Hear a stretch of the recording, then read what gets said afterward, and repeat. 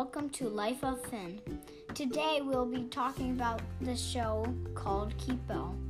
It's about this burrow girl that's trying to run away from mutes. It's kind of hard because she's really friendly and she's used to the bunker world, and there's no mutes, and she doesn't know what mutes are.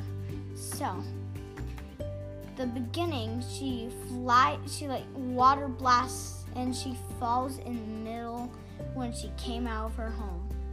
So then she found this person trying to steal her pet. Well, she found this pet that's name is Mandu.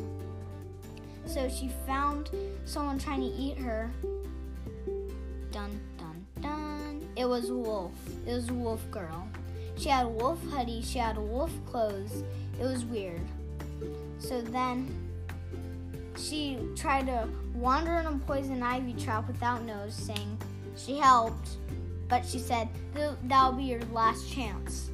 She follows her. She's like, fine. And yeah. And there's, oh, you haven't gone to that part, Mom, sorry. Can you cut that part out? Okay, yeah.